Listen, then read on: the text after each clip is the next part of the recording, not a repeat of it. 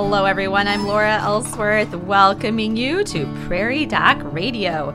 This is a program of the Healing Words Foundation, a 501c3 founded by Rick and Joni Holm. We are here to answer your medical questions, so give us a call at 605-692-1430. 605-692-1430. Joining us today is Dr. Jill Kruse, ready to answer your medical questions. Dr. Kruse's specialty is family medicine. She works as a hospitalist with the Brookings Health System and volunteers as part of the Prairie Doc team of physicians.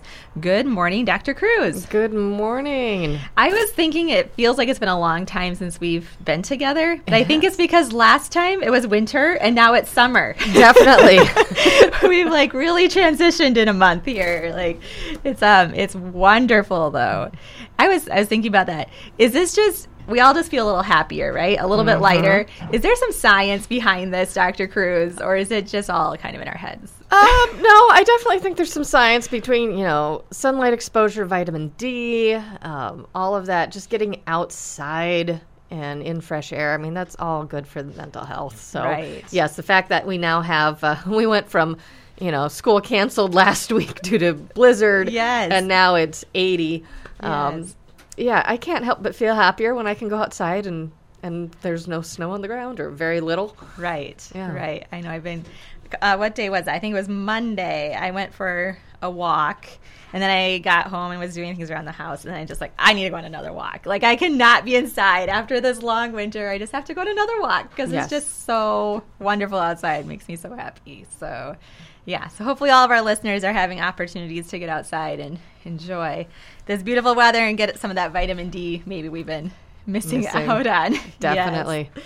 Very good. Well, Dr. Kruse, I wanted to ask you about your essay this week. You wrote about cataracts. Yes. I feel like many people are getting cataract surgery recently. I was just thinking about, I have a family member who just had cataract surgery. I have someone at my church on this last weekend was talking about it. Someone I had a meeting with in the last week was talking about it. So it seems like it's incredibly common. It is. It is very, very common. In fact, that was probably the most common pre-op surgery history and physical that I did in family practice. If someone, before you go to surgery, you have to have a physical with your doctor within a month or 30 days. And that would be the most common one that people would come in for. And they'd have one eye done, and then 2 weeks later, they'd have the other eye done, and then life would be good. Yeah. So it does seem very, very common. So let's start with, what are cataracts? So cataracts are when the lens of the eye, which is the part that the light goes through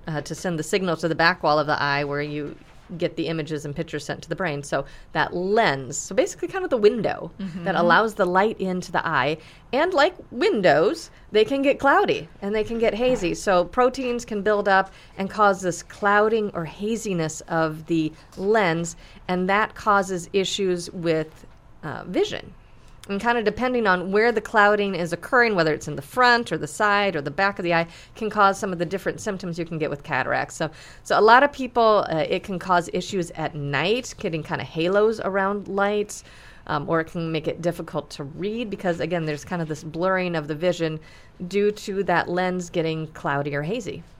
Yeah, one of the people I was talking to who just had this surgery a couple weeks ago said that before the surgery, when she'd be driving at night or anything, it was like there was all the lights were just piercing her eye. She was just very sensitive to light, especially at night. So cataracts come very slowly or quickly? How does that work?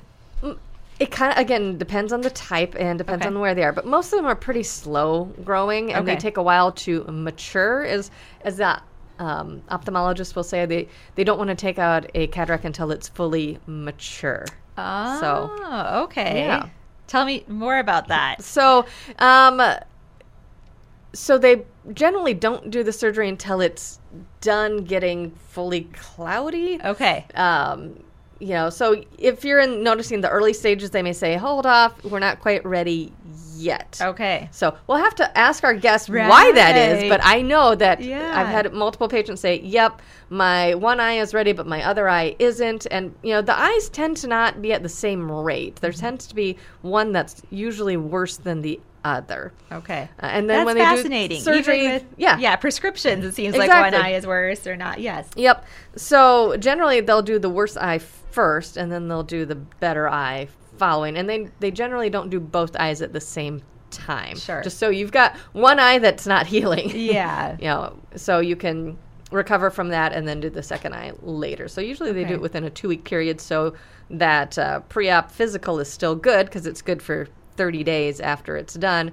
So if you get one eye, you get the physical the week before your surgery, and then you get one eye done, and then 2 weeks later you can get the other eye done. Same physical works. Okay. You got to stay within those 30 days. But I you've didn't got know a about that 30-day window. 30-day window. Yep, That's that's for any surgery. Okay. A pre-op history and physical needs to be done within 30 days. If not, there has to be an addendum done to say that, nothing has changed in your health. And so some people are like, as soon as they're ready to make that, surgery, they want to make that pre-op history and physical. I was like, whoa.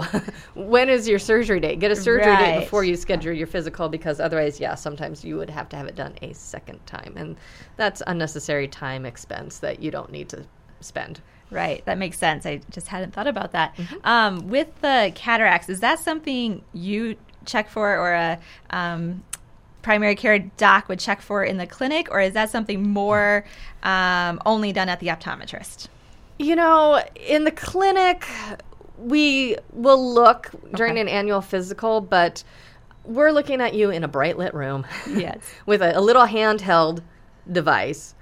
And we're not looking at just the eyes. We're looking at the entire body. So to get a really good exam to see how bad the cataracts are, how they are progressing, really best done by your eye doctor. Okay. So can I find it? Yes. Have I ever said, you need to see a surgeon and get those taken out? No, by the time they're that bad, they're usually coming to me for the pre-op. Sure. So. All right. Yeah. To find them at the earlier stages, I may notice it, but your eye doctor is going to catch it way quicker than I am with their equipment and the environment that they're doing the exam in, which is way different than in a clinic. Yeah. And they can probably, our optometrists can keep an eye on it. Exactly. And watch for when it is fully developed, like when you it's talked about. when it's mature and ready to come out, they'll get you set up with one of their ophthalmologists. So optometrists are the eye doctors, do prescriptions, and ophthalmologists are the physicians who do the surgery. So I know those two terms can be very confusing because we both call them eye doctors, but one is a physician that specialized in the eye, and the other one went to optometry school. Sometimes different training. Very different training. Yep.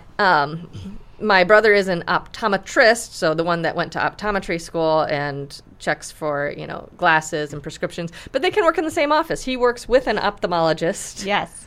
And, so they can be in the same building. So know who you're seeing, whether it's a OD or an MD or DO. And that gets really confusing if you have a DO and an OD.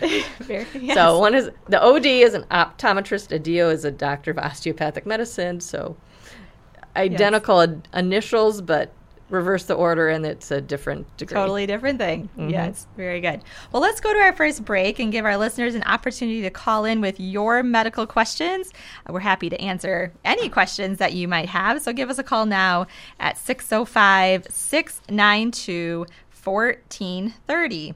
605-692-1430. We thank you for listening to Prairie Doc Radio on KBRK and on our podcast. We will return following this informative message from the Avera Medical Group. Lung cancer is the leading cause of cancer death in the United States.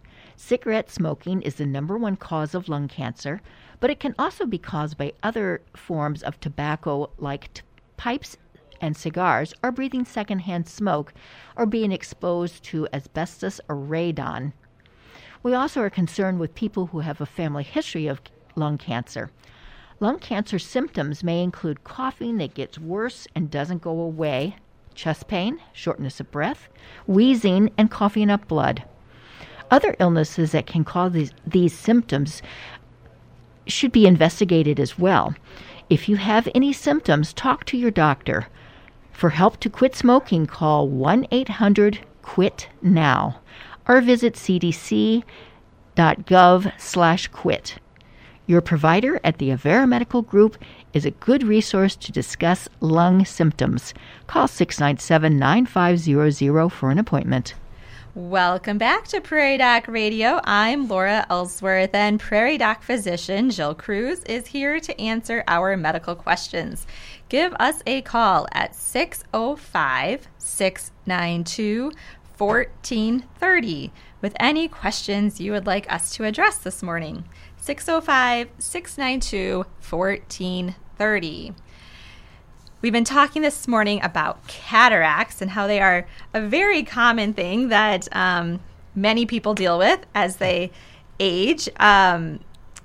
Kruse, is there anything we can do to prevent cataracts? Or is this just something that comes with age? It does a lot of times come with age, but if you do protect your vision, so wearing sunglasses, so when you're going out on those beautiful walks on those bright sunny days, or even in the winter when there's like a lot of snow reflecting, protecting your eyes from light exposure. So sunglasses are a very good thing when you're going to be out on the lake, out snow skiing, out just walking. Protecting your eyes wearing sunglasses is a great way to do that. And also just taking care of your health in general, controlling diabetes, controlling blood pressure, controlling weight. All of those things can help your overall health as well as your eye health. So, but the biggest eye-specific thing you can do is wear sunglasses when you're around bright light. Okay.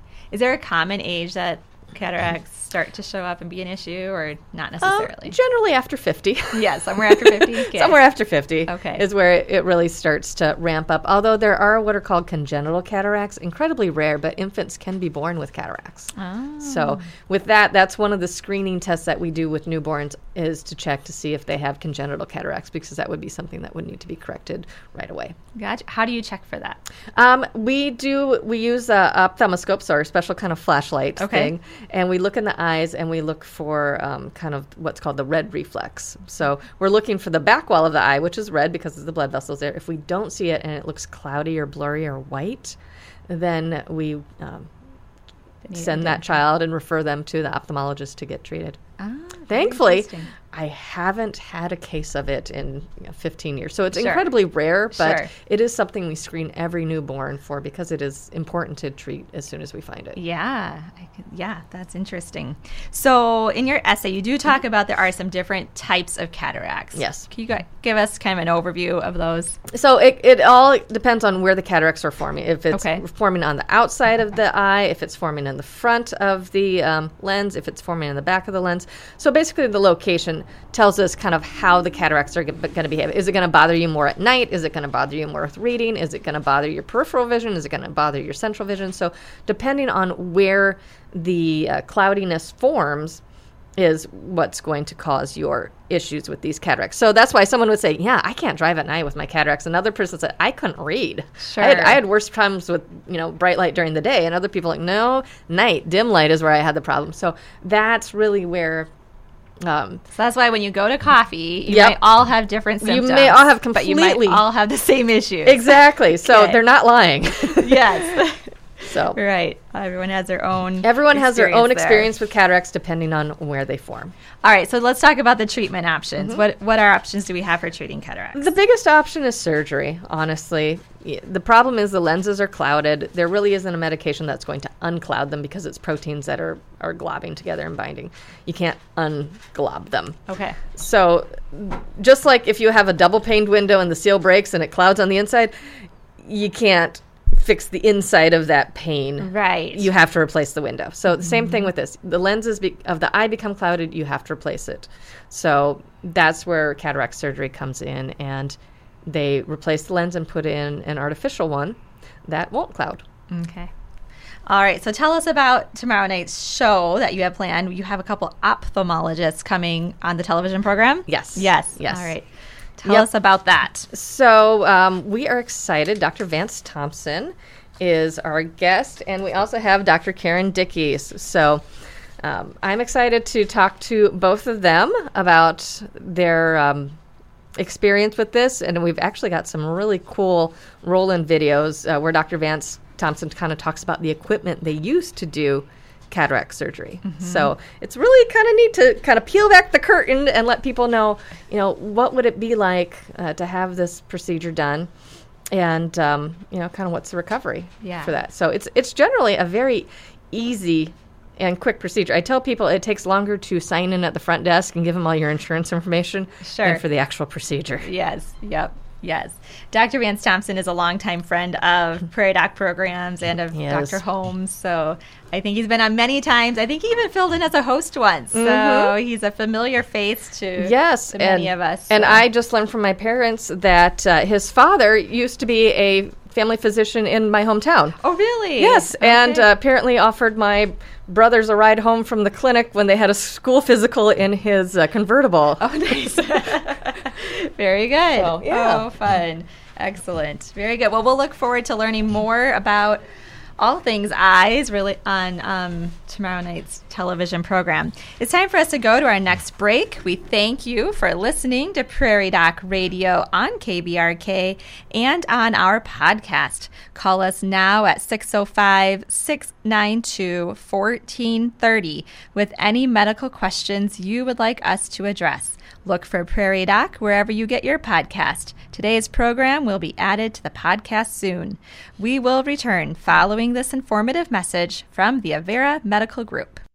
Hospice is medical care designed to maximize comfort and quality of life for patients facing terminal illnesses. Hospice provides pain management, emotional support, help with family care, and spiritual care to the patient and their family when a cure is not possible.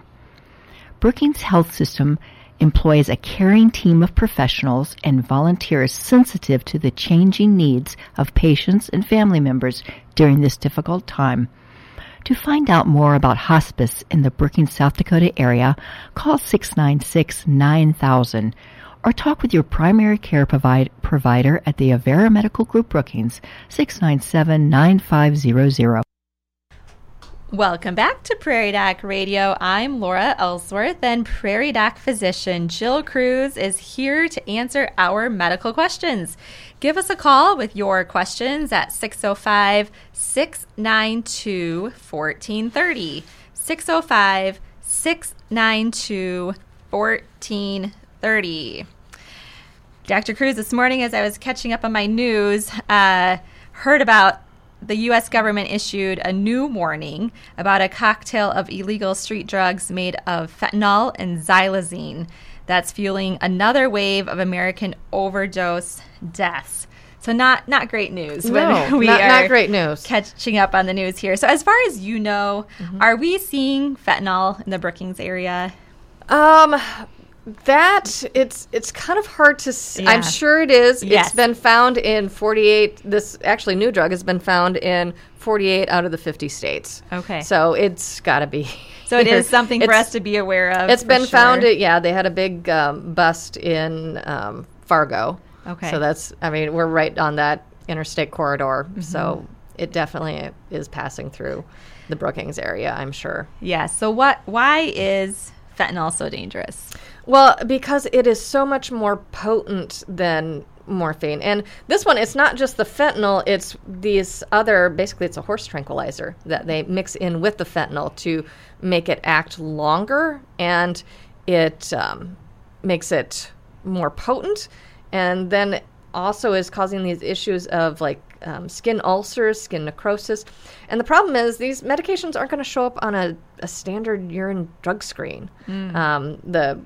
The tranquilizer portion, it even if you knew to test for it, it's out of the body within 30 to 45 minutes. So, it's hard to find. And the problem with this new one is our reversal medication, the Narcan that we give, doesn't work for it because it's not an opioid.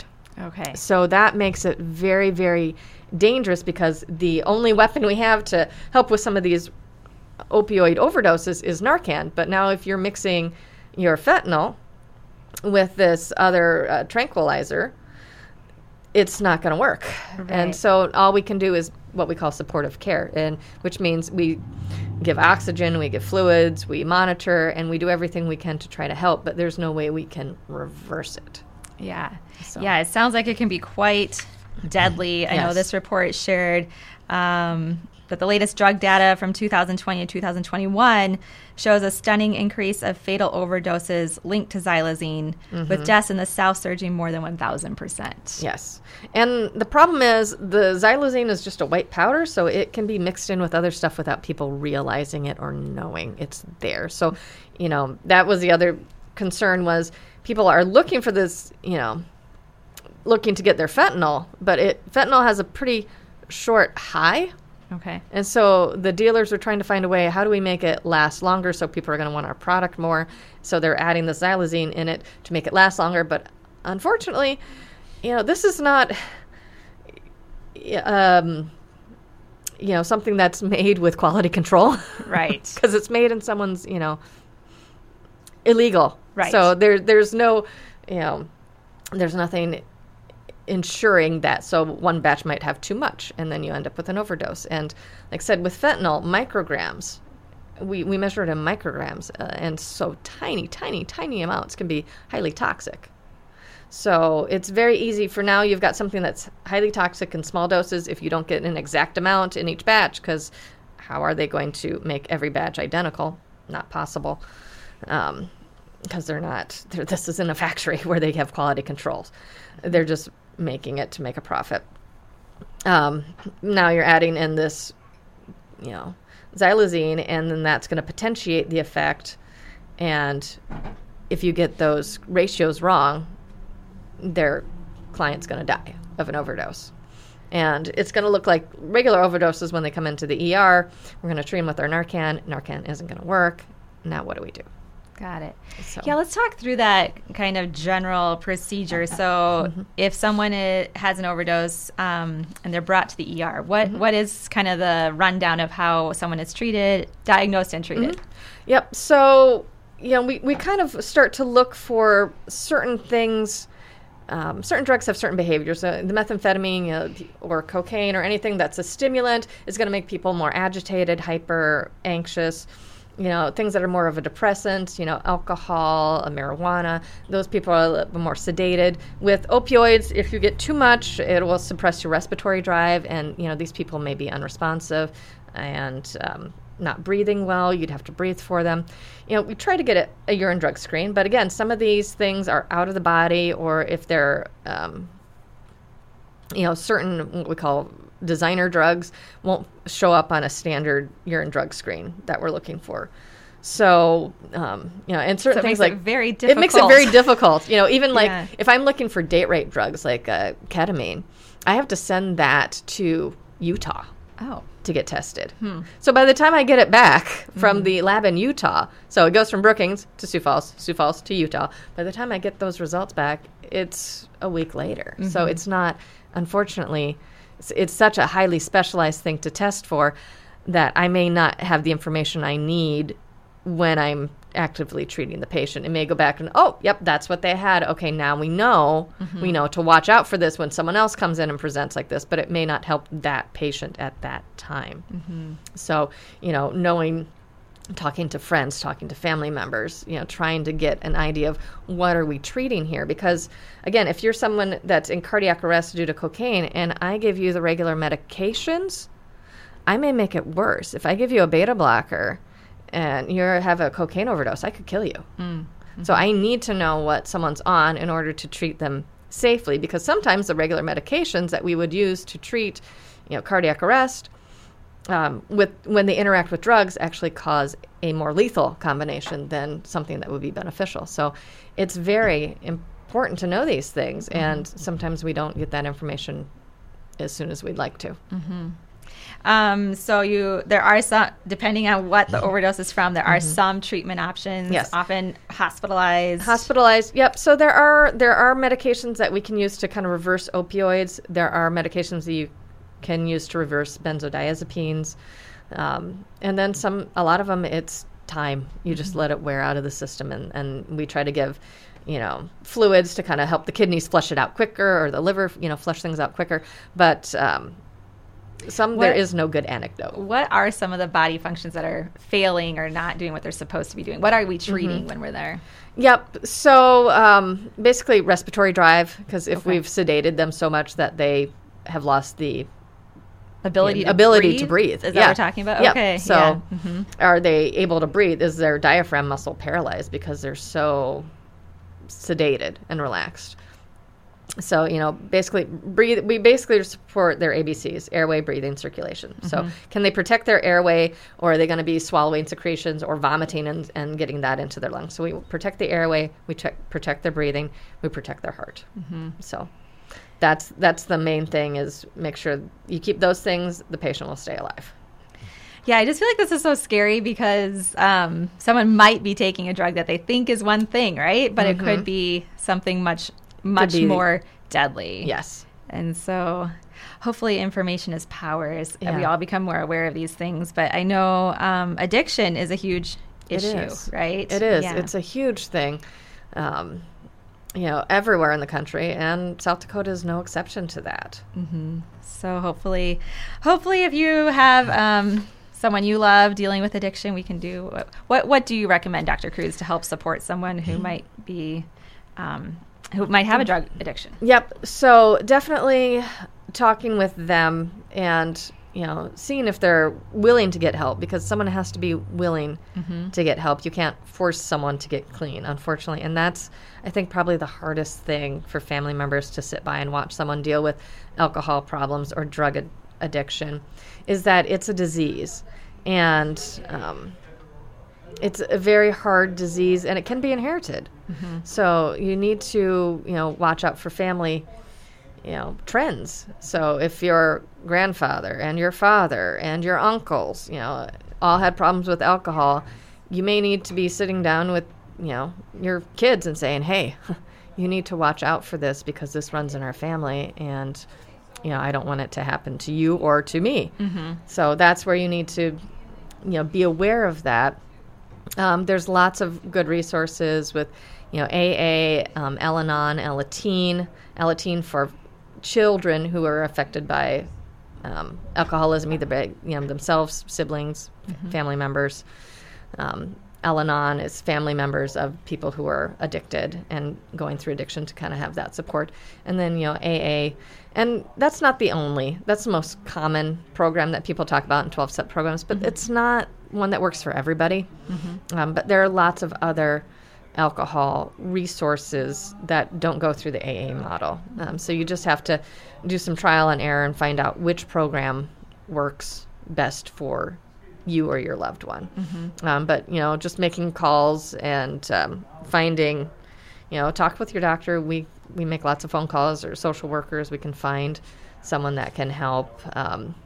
There's lots of rehab facilities. Avera's working on opening a new addiction program in Sioux Falls. So, those are always good resources to have. If someone comes in with an opioid overdose to the hospital and you treat them and they recover from that, what's if they're open to receiving help and treatment, what do you usually recommend at that point? Yep. So usually while they're still in the hospital, we have a drug addiction counselor come in and speak with them. Okay. And then they come up with a follow-up plan. And usually close follow-up, like the day they're discharged, they go to treatment, or once they're medically stable, they can go directly into inpatient, outpatient treatment, kind of depending on what their needs and desires are. Okay. But yeah, we usually try to set it up immediately. Right away. Yeah. Well, it seems like it's a really important topic, and unfortunately, we're probably going to be hearing a lot more about it according to this news story. So we'll all continue to learn more and try to be aware of those things. So thank you, Dr. Kruse. Yeah. Well, we thank you for tuning in this morning to our Prairie Doc radio program. Before we go, please be sure to tune in to South Dakota Public Broadcasting Television and the Prairie Doc Facebook page for On Call with the Prairie Doc, most Thursdays starting at 7 p.m. Central. This Thursday, we have Eyes, Connection to Your Overall Health. Prairie Doc host Dr. Jill Kruse is joined by Dr. Vance Thompson from Vance and Thompson Vision and Dr. Karen Dickies from Ophthalmology LTD. So tune in this Thursday at 7 p.m. Central on South Dakota Public Broadcasting Television or on the Prairie Doc Facebook page. We hope you've enjoyed our Prairie Doc radio program and will listen again for Prairie Doc on KBRK, brought to you by the Avera Medical Group Brookings. Please follow the Prairie Doc on Facebook and YouTube. For free and easy access to the entire Prairie Doc library, visit www.prairiedoc.org and look for Prairie Doc wherever you find your podcast. My thanks to Dr. Jill Kruse for joining us today, and as Dr. Holm would say, stay healthy out there, people.